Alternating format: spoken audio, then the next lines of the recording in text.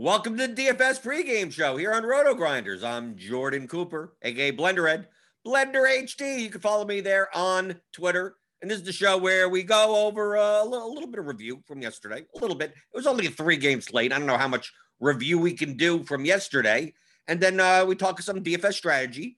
I talk a little bit about today's slate, which is a big slate, right? We got 12 games. 12 games. By the time you listen to this later, if you're on the podcast feed, it may not be 12 games. Maybe it's only 10. Maybe it's 11. Maybe we actually played 12 games. Maybe the 12th game the teams only have 8 players. We have no idea. It's a 12-game slate. It's going to be a cluster F today with the news that comes in. So don't make lineups now. Like, don't worry. The likelihood of your lineup being optimal now versus 7 hours from now is probably slim to none. But we will talk some strategy for today's slate. As always, in the YouTube chat, you know I love you guys the most. Hit those thumbs up button. Thummy thumbs for the apple juice, of course. As always, apple juice. My wife went to the store yesterday and got more apple juice, because if it wasn't for that, I'd be back to the apple mango. I still got like 4 of those left. So got more packs of the apple juice. I know people have said to me, so why do I keep on? I'm using like the little bottles. Like, wouldn't it be more cost? I'm a nit. Wouldn't it be more cost efficient if I just got the big ones and just poured myself a glass or whatever? Like, some things, I guess I'm not a nit. I like the little bottles. Portion control. I know it doesn't make any sense, but they taste better in the little bottles. It's like one of those things where soda tastes better in the can. Or you get one of those the glass Coca-Cola ones, like the old school ones. They seem to taste better in those. They probably don't. They don't. It's a psychological trick. So, but I like these. But keep them cold. Hit the thumbs up button. Hit the subscribe button if you're new here. Hit the notification bell to know when we go live. We have 2 shows a day usually here on YouTube. My show, 11 in the morning, Eastern time for the DFS pregame show. We also have Grinders Live. Today we'll be at 5:30, an hour and a half before lock, and that'll be with Dean. And so no, it's Wednesday. It's the OGs. It'll be Beer Makers Fan and Noto and Head Chopper, and they'll talk about more about today's slate, closer to when it matters, right? 5:30, something like that. But the YouTube people in the chat, if you have any questions, if you have any comments, just type them in. I care about you the most. Sometimes we go off on tangents strategically. Sometimes we don't. Sometimes we talk about today's slate more. Sometimes we talk about yesterday's slate more. Sometimes I show off some tools, some stuff, some features in Lineup HQ, which you can get if you're a premium member. You get our NBA premium projections led by our team of experts, Meansy, Notorious, Tuttle, SPK, Jamino, Alan Lem, Bob Reeves. This is last year's graphic. They added Alan and Bob are now on the team, but apparently they didn't deem them to be attractive enough to make another little graphic for them, or they couldn't squeeze them in the background or something like that. But they're there too, so you can get them with your premium subscription to Roto Grinders. Click on the link in the description. You get $10 off your first month. If you just want to play NBA, just play NBA. There you go, one sport. Or the combo package, which gets you everything. Gets you all the niche sports. All the everything. You get golf, you get NFL, you get MLB when it comes back, you get soccer. If you saw yesterday I had a good day in soccer. If you're part of the soccer chat here at Roto Grinders, PSU and Alex Fear My Turtle, two of the best soccer DFS players there are. I've been playing soccer DFS with them for years, because we block each other in the cash game lobby on DraftKings. But yesterday I had a nice $10,000 GPP win in soccer. It made up for a losing day. Losing day in NBA. Not a very good day in NBA. You can see here on my spreadsheet for cash games.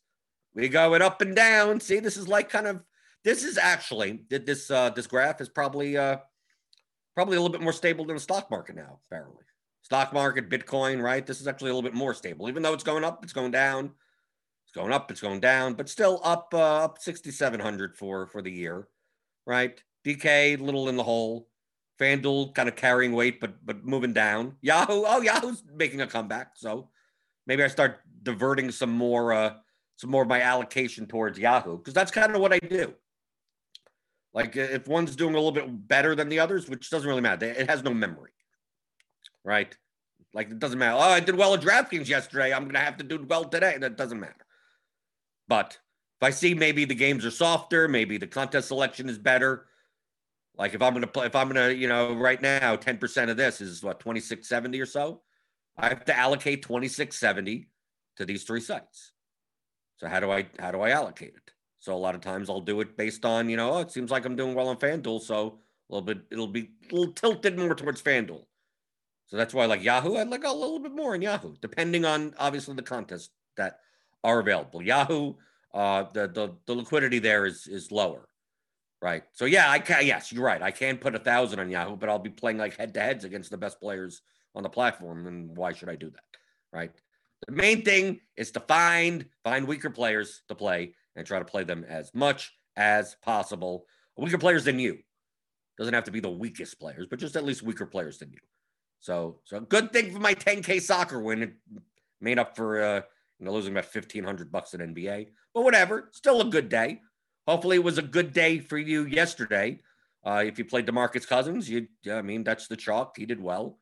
Bradley Beal may put up enough points. Wall didn't really get there, but he didn't really need anything, right? Winner of the large field GPP. Pretty much as long as you had David Nwaba going off for a nice 8X and Royce O'Neal going off for almost 7X, you won. Right here, UConn Slam. Oh, we saw him yesterday. Trae Young. See, Anthony Gill, right? You didn't even need anything, right? 3K player, got 16 points. Raw points matter so much more on smaller slates. So as long as you got all the raw points, you got the 3 Hawks, you got 2 Jazz. You didn't even need any of the Washington guards. You didn't need that. Matthews didn't do well, and Robinson and all those guys. So go through here, like a lot of one play, one entry, right? One entry, fresh 925. Like just basically David Nwaba was like the key to get a good score. Even John Collins, I guess, 14%. Matty H 23. See, it's still 12.75 from Jerome Robinson. He still got up there to get the $10,000. Right? You see, raw points matter a lot more on shorter slates. You don't have to go nuts. There's some people on 3-game slates even that start looking at like the third guy off the bench and who gets blowout run. It's like a lot of times you don't even need that. Like David Nwaba is still, it's not like he's at the back of the bench for the Rockets. He's on the second unit. Yes, I get it. But it's like you don't have to go down and see, who's the 12th guy on the bench that comes in a blowout. You don't need those type of players, even on 3-game slates. Some people just overthink it. They think they have to get really nuts. Like you just have to get a little nuts. Just a little bit.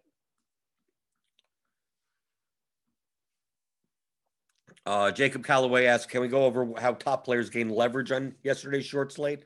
I was playing a lot of Neto and Lopez. No, I think Lopez was fine, right? I mean, Lopez made sense in lineups that didn't have Cousins. But of course, if you didn't have Cousins, you lost. I mean, like he was 79% owned and he put up 50, right? He put up 7, he put up 8 over 8X. You're dead. You're done, right? Which is fine. You could still make non-Cousins lineups. But based on projections yesterday, like it's very hard to not make Cousins lineups. I mean, like at 6,000 on DraftKings, it was tough. If you may do that in large field and just hope that he busts.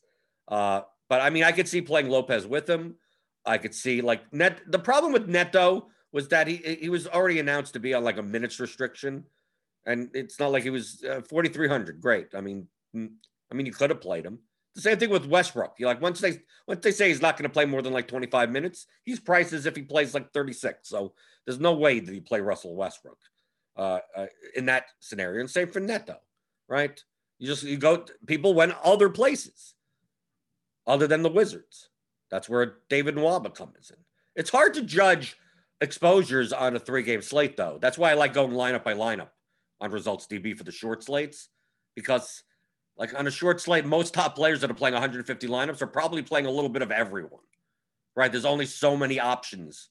So I'm not going to learn. I have to go to individual lineups in order to get like, where was the leverage here in this lineup versus that lineup versus this lineup. It's a little time consuming process, But I learn less on short slates like this than I do with larger slates. Because like most people jammed in Cousins and then tried to build something around it. I mean, it's pretty simple. Brian C says, I use lineup HQ to build my lineups, but I can't seem to cash. I use smash percentage, etc., and ownership plays, yet still crash. What the hell am I doing wrong? Well, two things that you're doing wrong. You use lineup HQ to build the lineups that you want to build. So you're not blaming the tool. You don't blame the calculator for if you're getting your taxes wrong, right? You have to enter the numbers in. I got audited because it's the calculator's fault. It's like, no, what lineups do you want to make? And then you go to lineup HQ. And you go, these are the lineups that I want to make. How do I build those? And if you play GPPs, caching doesn't matter. I don't care about caching. My cash rate doesn't matter at all. I always say, like last year in MLB, last year, not this past COVID year, but the year before, I played nearly every slate. I mean, by September, I started to drop off on MLB. I lost money in 94% of slates. 94% of the time, I lost money. Yet I made like 40 grand. The other 6% of the time, I won 20,000. I won 30,000. I won first place. So your expectation on GPP, remember the payout structure on GPP means that if everyone was equal, you'd lose about 78% of the time, right? It pays like 22-ish% of the field. So that's normal. Losing 78% of the time in GPP is normal. Now, if you're just looking to cash, obviously you're going to, your cash rate, it'll be around there. But you're not going to make money long-term by just cashing.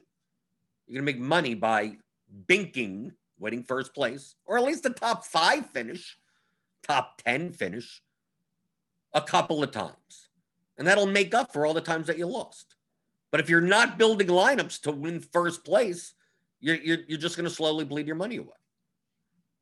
So to me, that's what you're doing wrong. Those are the two things that you're doing wrong. Number one, you're viewing lineup HQ as it should think for you. Oh, I don't know what to do. I'm just going to set some rules and press a button and give me lineups. I mean, we go through this every morning. I'll go through and look through some lineup and go, well, this probably isn't good. This probably is too high owned. Probably shouldn't play these two guys together. That's probably a little negatively correlated. And you go through and you can see what lineups would be good. A lot of times you could visualize this before you even touch lineup HQ, right? I look through a slate and I go, I look at the projections and go, okay, this guy's going to be popular. That guy's going to be popular. I don't even need the projected ownership, which obviously will change throughout the day. I'm like, okay, Aiton's going to be chalk at center tomorrow. Okay, I get that. I mean, I got that yesterday. I could just look at the slate and know that. But it's a 12-game slate, so there's tons of other centers to play. So we take a look here. Like, look at the ownership versus the smash. Like, Embiid's going to, who's going to play Giannis today? 4% own Giannis? 4% own Jokic?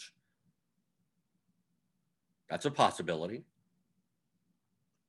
So it doesn't mean, if you're just going to go through lineup HQ and go, oh, give me 20 lineups. I'm using this. Why am I not cashing? There's no thought in your lineups. Are you going to play Abdel Nader today? That's what it's going to give you right now. It's going to try to jam in some 3K player. Deontay Murray, Beal, Barton, Crowder, Nader, Ayton, Conley, Gobert. This is probably not a good GPP line. Right? You look through over here and you go, well, what's with all the Suns? Because Booker's out. But why Abdel Nader? Why so much Abdel Nader? As of right now, as of 10:40 a.m. These are probably not good lineups. So I have to figure out what are good lineups. Maybe I do play some Gordon Hayward. It depends on how good the small forward position is today. I'm assuming Nader's coming up because Nader's small forward and small forward probably sucks. That's how you can tell. If you're starting to see the guy built 20, 50 lineups, 100 lineups, Jesus. Why am I getting garbage at like Garrison Matthews? So Abdel Nader, yeah, because small forward is probably garbage today. So I'll look through. I'll go, okay, let's on small forward on DraftKings. We got some options, but they're all expensive. So that's why Jay Crowder is coming up a bunch. Right? That's why we get the Abdel Nader, the mid-price Abdel Nader for no apparent reason. But then you look at this and you go, how do I flip that construction? Maybe I just pay up at small forward. So if I pay up at small forward, maybe I play LeBron at 8% ownership against Philadelphia. Maybe I play Durant against Atlanta at 3% ownership, currently projected. Or Hayward or Tatum, depending if he has a minutes limit. They say that Tatum could play, 40 minutes. It's 4% ownership against the Spurs. And then once you pay up at small forward, like, how does that change your lineup? So let's say we do that, right? Lock in Tatum. Now, how does that affect your lineups? So you still get a ton of Ayton. You're still getting a ton of Nader because you still need more forwards. Nader and Gill, like, these are probably not good lineups. Find a way to not have to jam in a 3K player. That's Abdel Nader. If it was a 3K player that was going to do something, why is he projecting so well? I mean, he's projected for 16 points, so, like, that's not really well. But this is what you have to do. If you just go to lineup HQ and press a button, it's not a money button, right? It's not like just press money and there you go. The projections are just the start of the gameplay. These numbers, they're just the start. How to build good lineups around these numbers, especially on a large slate like a 12-game slate. So don't view lineup HQ as oh, it's gonna tell me what to do. Like, no, you tell it what to do. That's the best advice that I could give you. Let's see. Through the YouTube chat. Wally Balls. I'm assuming that's not your real name. Wally Balls. Wondering how many players will keep in your player pool for a large slate like this. I usually go through each team and add players back in, wondering how many is good for GPP. There's no number that's good. It depends on how diversified you're going to make, how many lineups you're making, and how diversified you want to be. If you want to lock in a guy into 100% of your lineups, then you can do that. Then obviously you can have a smaller player pool. If you're like, I don't feel like locking in anyone or having a lot of anyone, then you may have more. Depends on the positions, right? We looked through small forward and saw, oh, what a wasteland. That could mean, like, okay, because it's a wasteland, I'm gonna play like Gordon Hayward in like most of my lineups, and that's it. You could do that. Or you could say, I'm gonna keep 8 small forwards in my pool, and I'm gonna play 50 lineups and which ones fit, they fit. So I'm not overexposed at small forward. Both of them are fine. As long as you're building good lineups, that's fine. You could have a very condensed core and rotate 1 or 2 players inside that lineup 50 times. That's less diversification. That doesn't make it worse or better or worse. Just means, like, if your core does well, all of your lineups are likely going to do well. But if the core doesn't do well, all your lineups are going to do poorly. So the number of players that you have in your pool doesn't matter. Have 100 players in your pool. Have 20 players in your pool. All that matters is the lineups that you make. So yes, if I'm building 100 lineups, I'll go through team by team and pretty much keep in only the players that, like, project well or have ownership leverage. And that's it. Just to start. And that may end up being 60. I may not even use all of them. I'm just eliminating, like, the people that, like, there's no circumstance where this guy ends up appearing in the lineup. I'm getting rid of those guys. Because sometimes you need some of those lower projected guys because of positional scarcity, because of salary scarcity. So that's why using lineup HQ as a research tool and going through and seeing, like, that's why the first thing you would notice is, why am I getting Abdel Nader? Why am I getting Anthony Gill? And then you realize that the positional scarcity at those slots and go, either do I play those crappy guys or do I find a way to build a different lineup construction that doesn't require me to play someone that's projected at best to get like 16 points? Josiah Smith, I won the 4-point tournament on DK last night. I know I give you a hard time, but thank you for the help, man. Did you give me a hard time, Josiah? Do you? Are you in the Roto Grinders Discord? Are you giving me a hard time? You can always find me there. If you're a premium member of Roto Grinders, $10 off your first month. Click on the link in the description. I'm in there all the time, typically yelling at people. I'm answering the same questions that I do here, essentially in there in the Discord. Okay. Let's see. Shopmaster TV is here with his apple juice. Good. Yes, keep the apple juice cold. Hit that thumbs up button, the like button. Is it called the like button or the thumbs up button? Thumbs up, it looks like a thumbs up. The thumbs, the thummy thumbs. I like the thummy thumbs.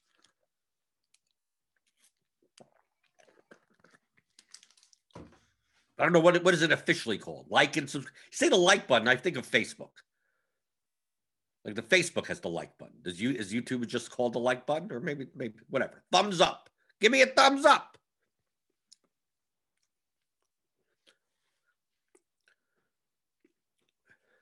Let's see. Rob B says, I keep getting 1% outcomes, but not 0.1% needed for victory. I understand your train of thought. Should I consider smaller fields or keep pushing? Well, it really depends on the contest that you're playing. Like 1% outcome, like we talked about this on Monday's show with James. You're playing a field that's 50,000 entries.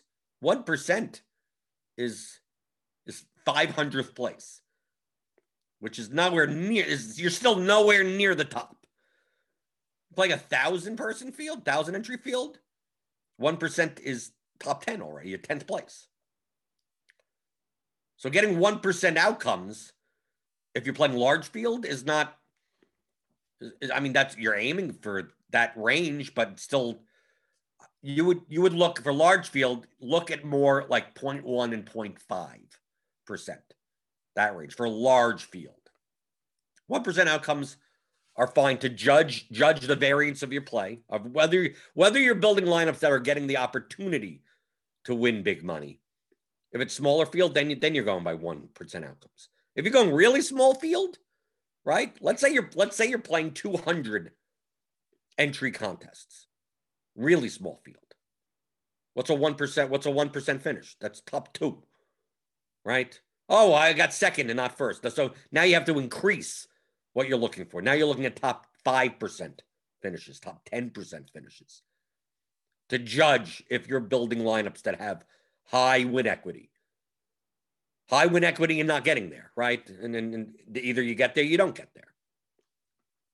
So really, that judgment point, that finishing position type of judgment point, is really dependent on the line on the contest that you're playing. So you're looking, if you're playing large field, try to judge by like maybe 0.5%, 0.1%. Mid-size fields like 5,000 person fields, 1,000 to 5,000 person fields, then 1%. The 1% is fine. And then in the really small stuff, then you have to kind of expand to 5 or 10%. Because if you're going like, well, how many top 1% finishes do I have in a 100-man contest? Like, dude, a top 1% finish is winning. Like, that's it. Anything outside of the top 1% would be losing. Would not be a win. You'd know that. So it makes no sense to just look at that and analyze your finishing position. Let's see. Shotmaster TV, Blender, when a guy is ruled out, do you go with the guy who's replacing him or one of the other starters to produce? Well, that's the great thing about projection, Shotmaster. It'll do it for me. We have a tool called Court IQ that you can take players. It's an on-off tool. You take players off the court. So, for instance, I'll show you. I don't use it often, only because all of this is factored into projections. So it's like I'm doing it twice. But if you wanted to, it's useful. It's an on-off tool. So, for instance, Devin Booker. Devin Booker's going to be out today. And you want to figure out who benefits, not who's going to replace him. The guy that replaces him could just sit in the corner and do nothing. But you want to know who benefits the most.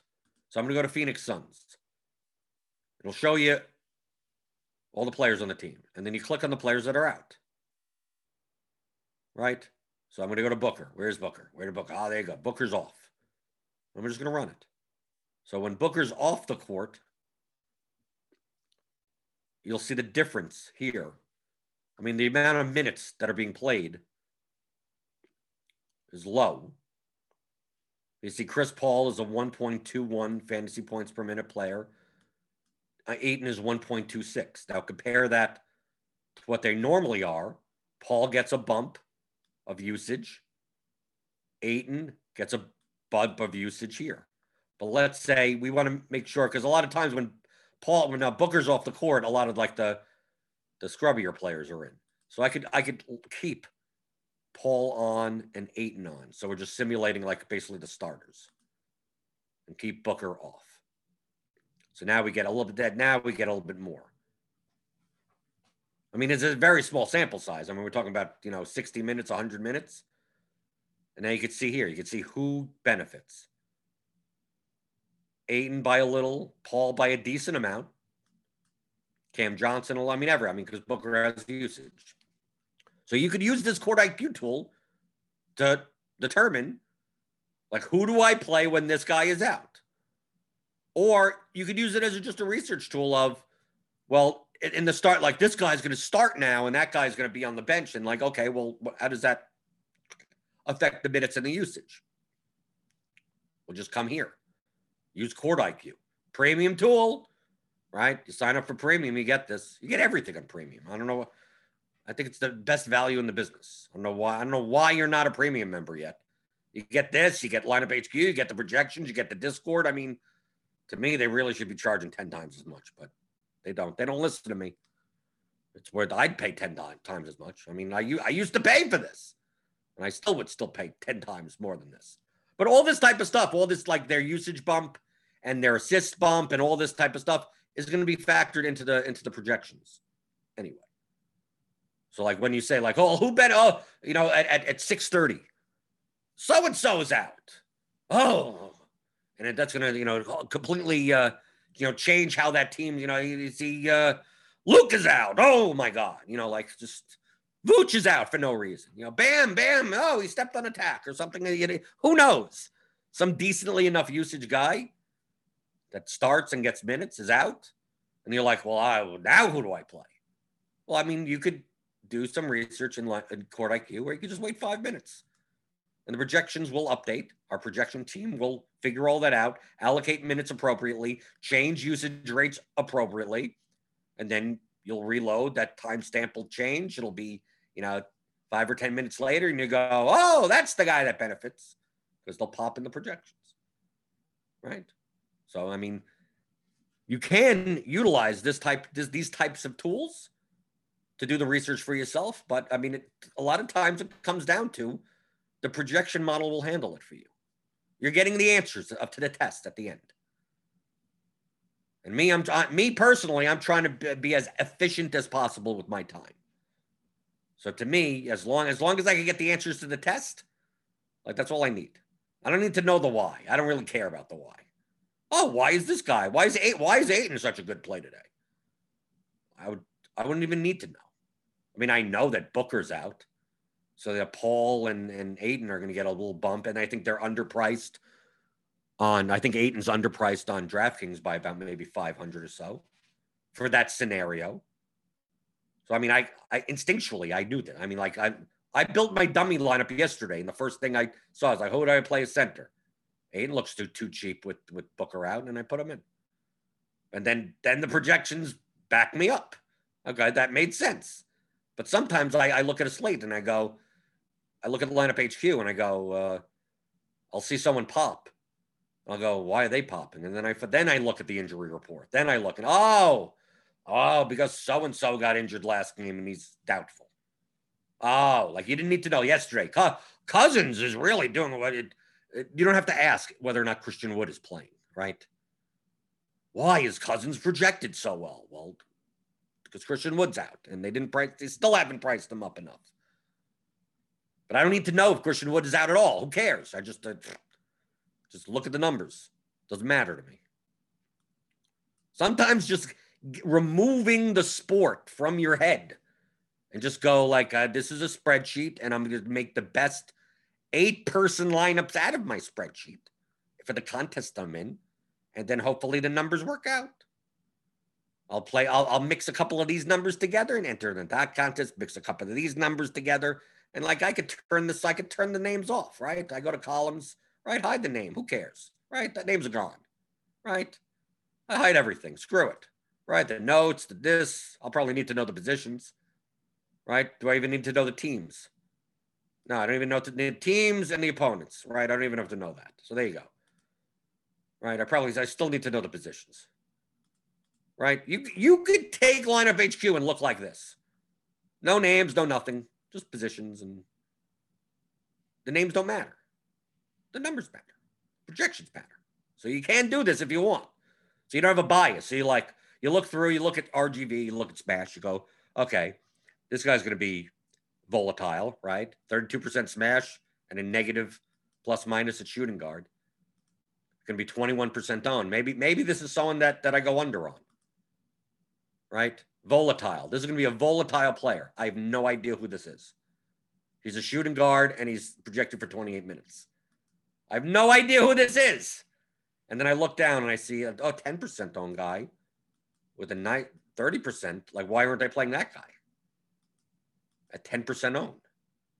So, like, I want to play. I want to fade this shooting guard. I want to play more of this point guard. I have no idea who these people are. Right? Let's put the columns back. Let's see. Just by looking at the numbers, that's my first impression of, I think this shooting guard is going to be a little overowned based on 21, based on what's currently our projected ownership. So let's put this back on. Okay. So it's a $4,400 shooting guard that I don't want as much of. And I want the $8,800 point guard.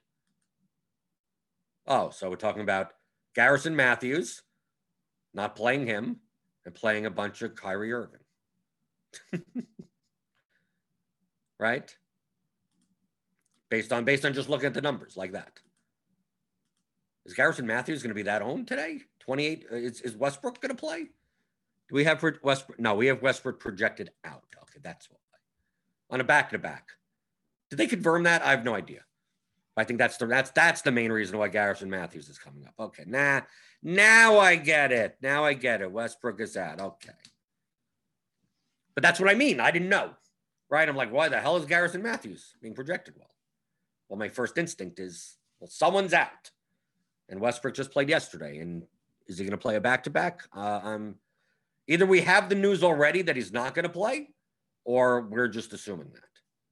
So maybe later in the day, Westbrook ends up back in the projections.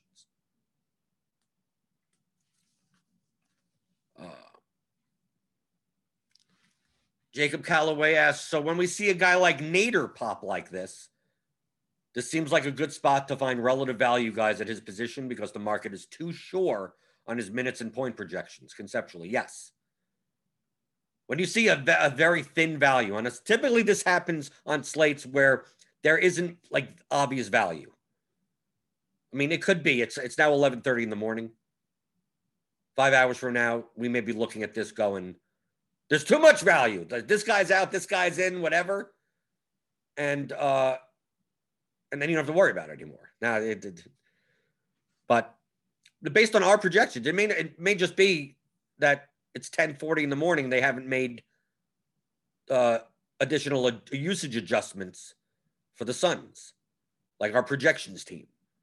So when this updates at like 1, 2 o'clock in the afternoon, maybe Nader goes from a 16-point projection to a 13-point projection and then just disappears, right?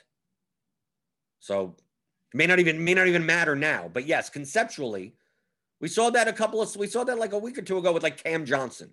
Well, there was no value in shooting, and small forward was garbage. And Cam Johnson in a lot of contests were like 40 to 50% owned off the bench with no upgrade, no nothing. Because that was the best source of value. Those are good times to go, like, how do I build a lineup without that guy? Yes, so conceptually, you'd be right. But I don't think it has anything to do that's too sure on his minutes or point projection. They're just like That's what an optimizer is going to spit out, because there's no clear small forward in that spot or in that salary range that's what the default is going to be.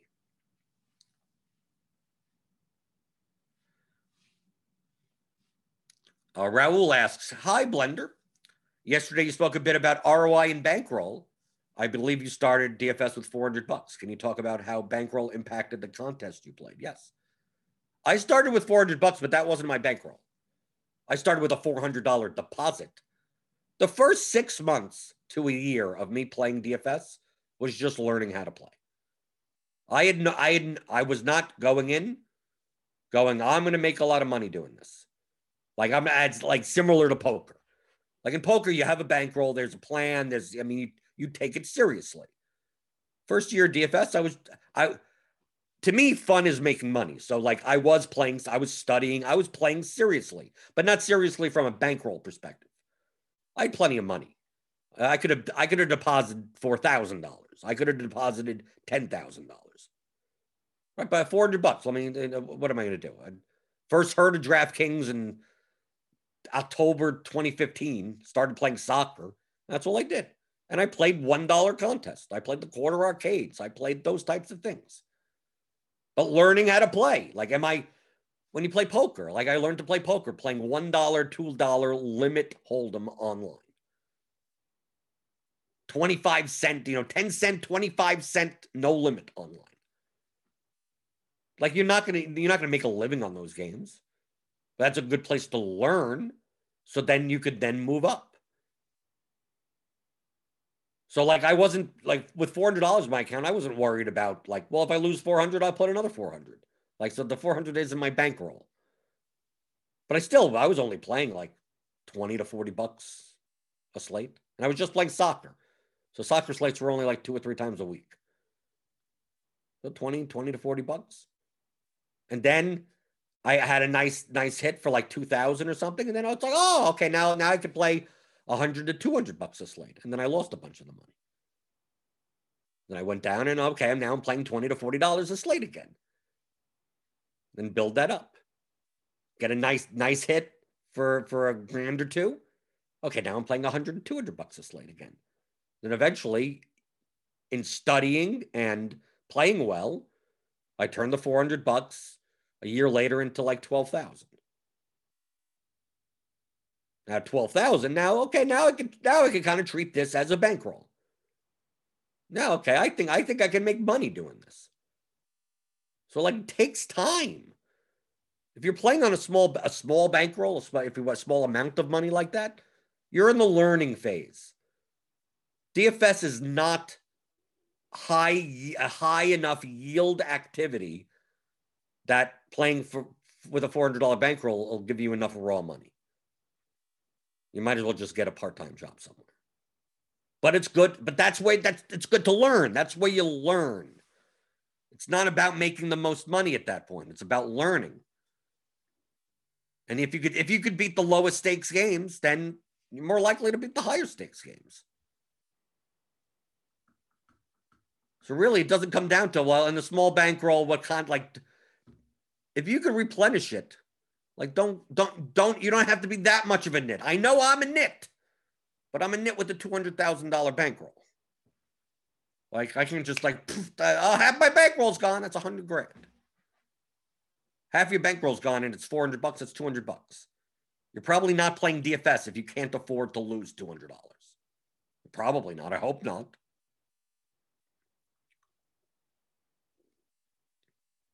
Let's go through the YouTube chat. Good morning, Edward Bam.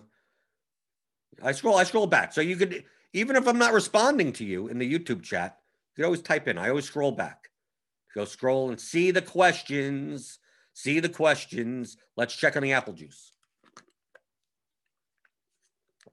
Still cold. I don't know how many likes we got, but I guess it's enough to keep the apple juice cold.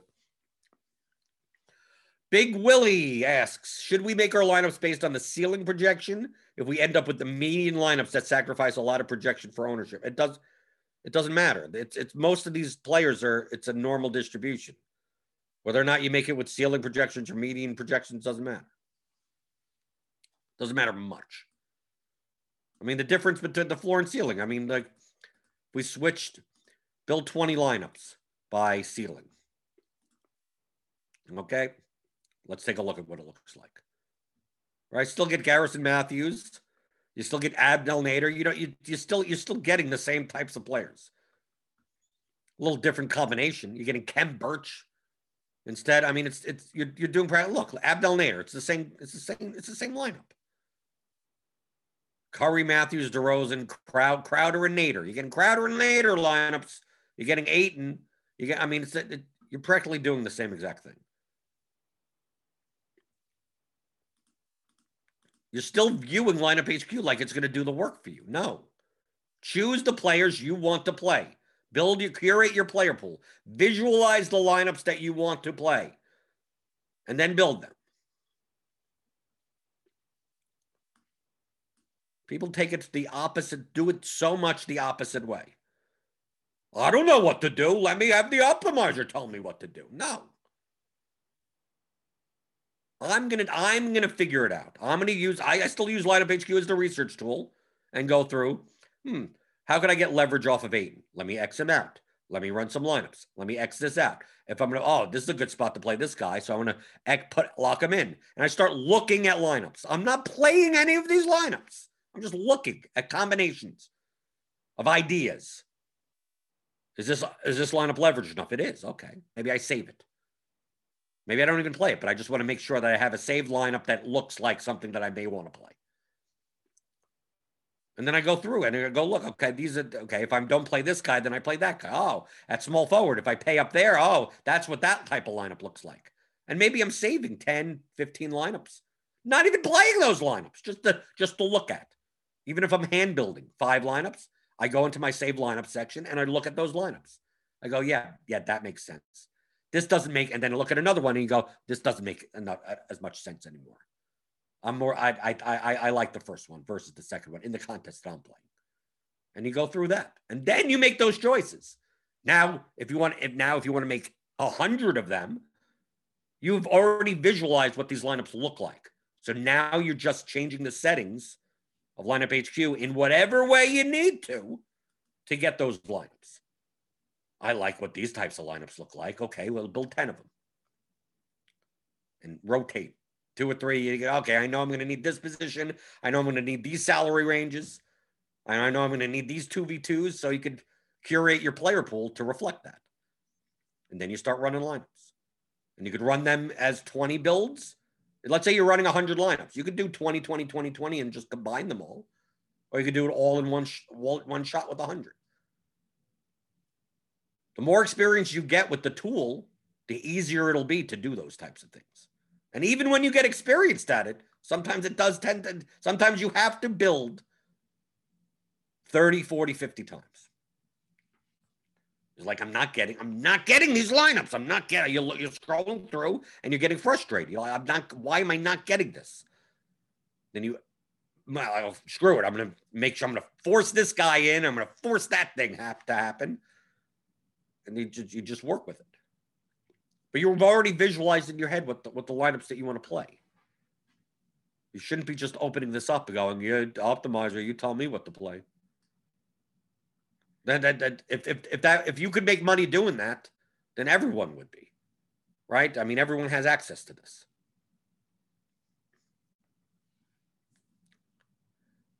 Donnie Watson says, I know things will change, but right now, out of 100 lineups, almost all of the small forwards are cheaper. Do you think it's a decent strategy to try to pay up for 1 or 2 small forwards on DK if you get median closures to Opto? Yeah, I talked about this before. Obviously, Donnie came in late today. Donnie, you showed up late to class. We were just talking about that before with the Abdel Nader situation. Then paying up for like a LeBron or a Hayward or Tatum if he's not going to be in a minutes limit or something. Don't take it for who to play. I don't know. Any of them. So yes, we talked about that. Go rewind. Use the rewind. Rewind on the show. Jay Jesner, can we go over how to get a player like David Nwaba in lineup HQ? What do you mean how to get a player? You choose to play him. You just say, oh, he's 5% owned and it's a 3-game slate. Let me play some of them. Like, that's how you get him.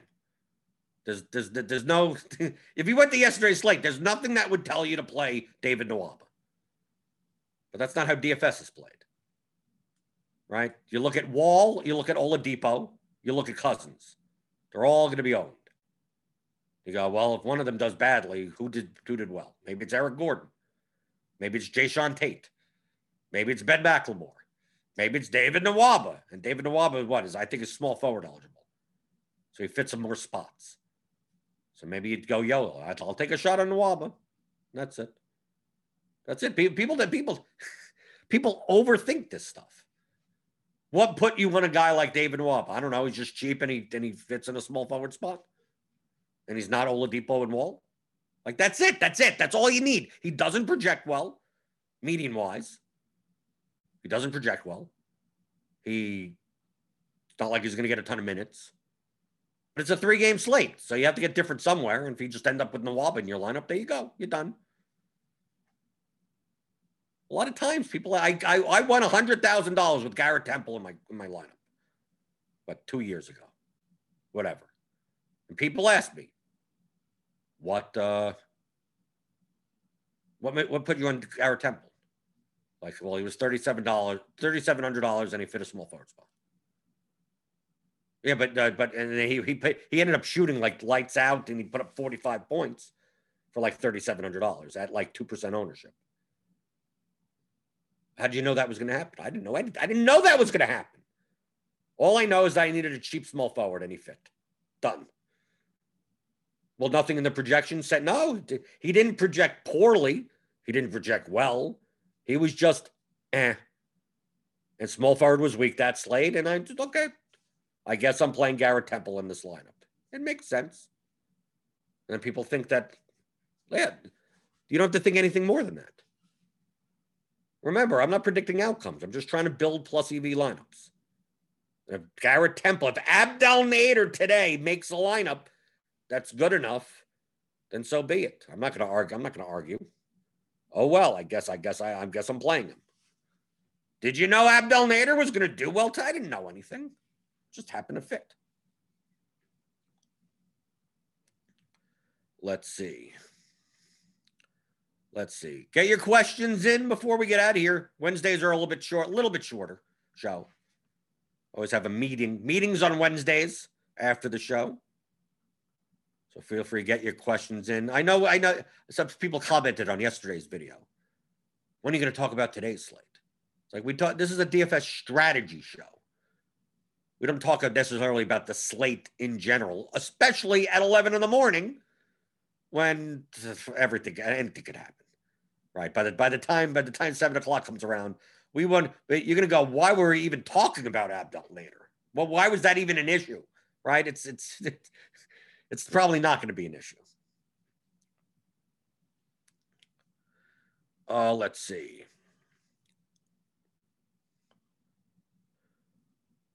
Oh, boy.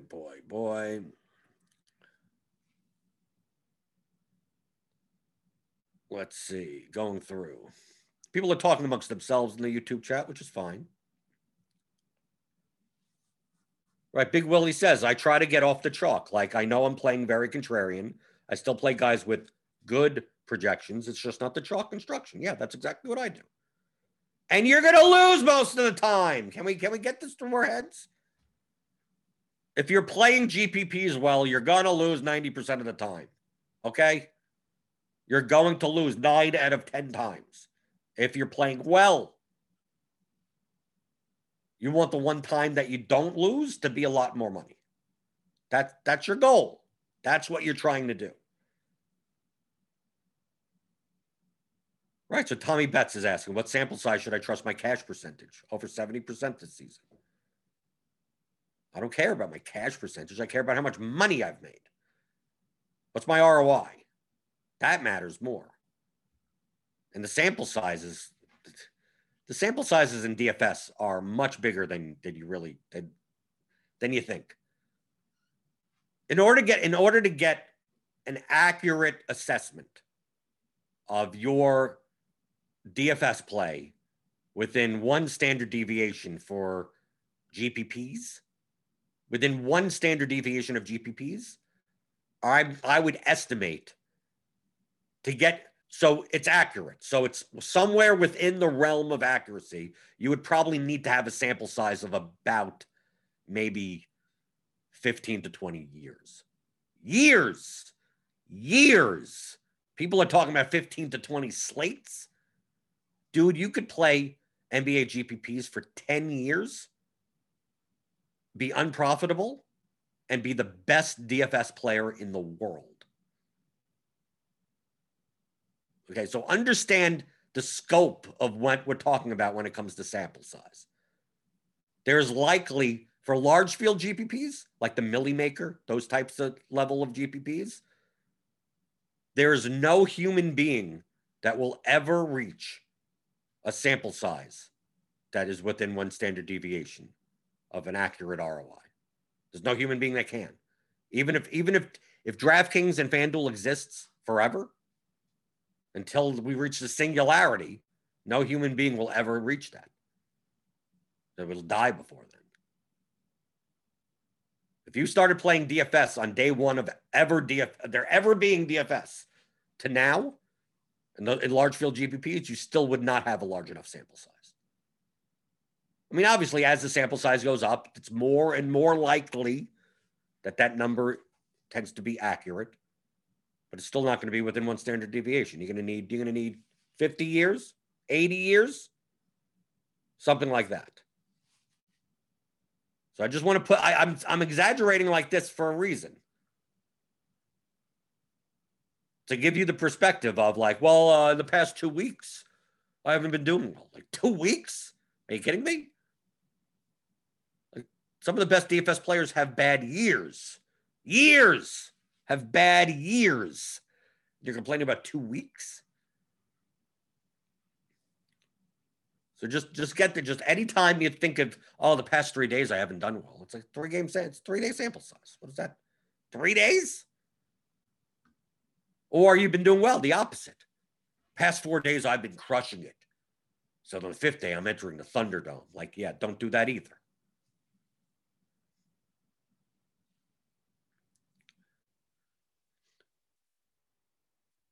People are asking about, can you go over today's slate for today's plays? Number one, I don't do plays.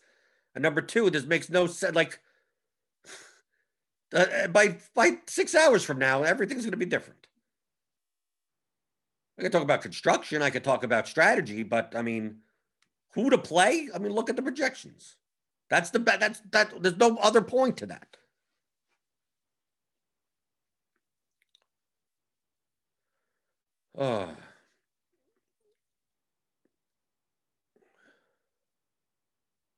Let's see.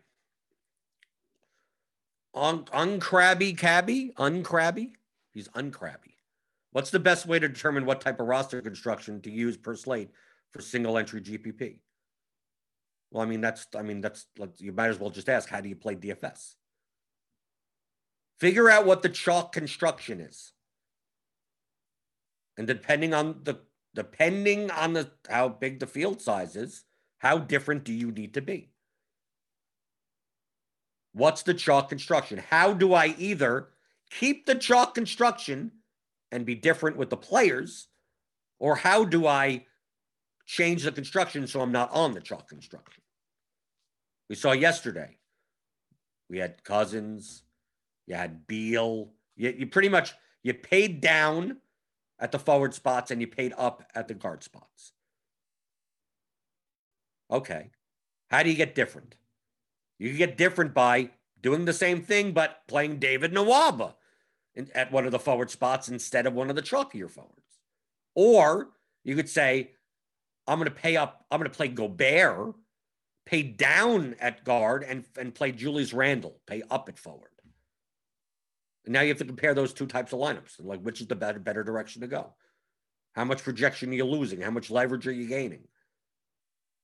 You need to know what the chalk construction is to begin with. If you don't know what the chalk is going to be, it's very hard to be a good GPP player, because where do you get leverage off of? I don't know. I don't know what the chalk's going to be.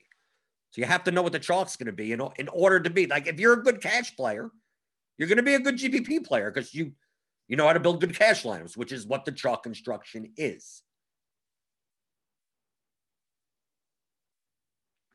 JC asks, in these 10-game slates, 10-plus game slates, is game stacking a higher leverage way to differentiate? Yes, because there's more options.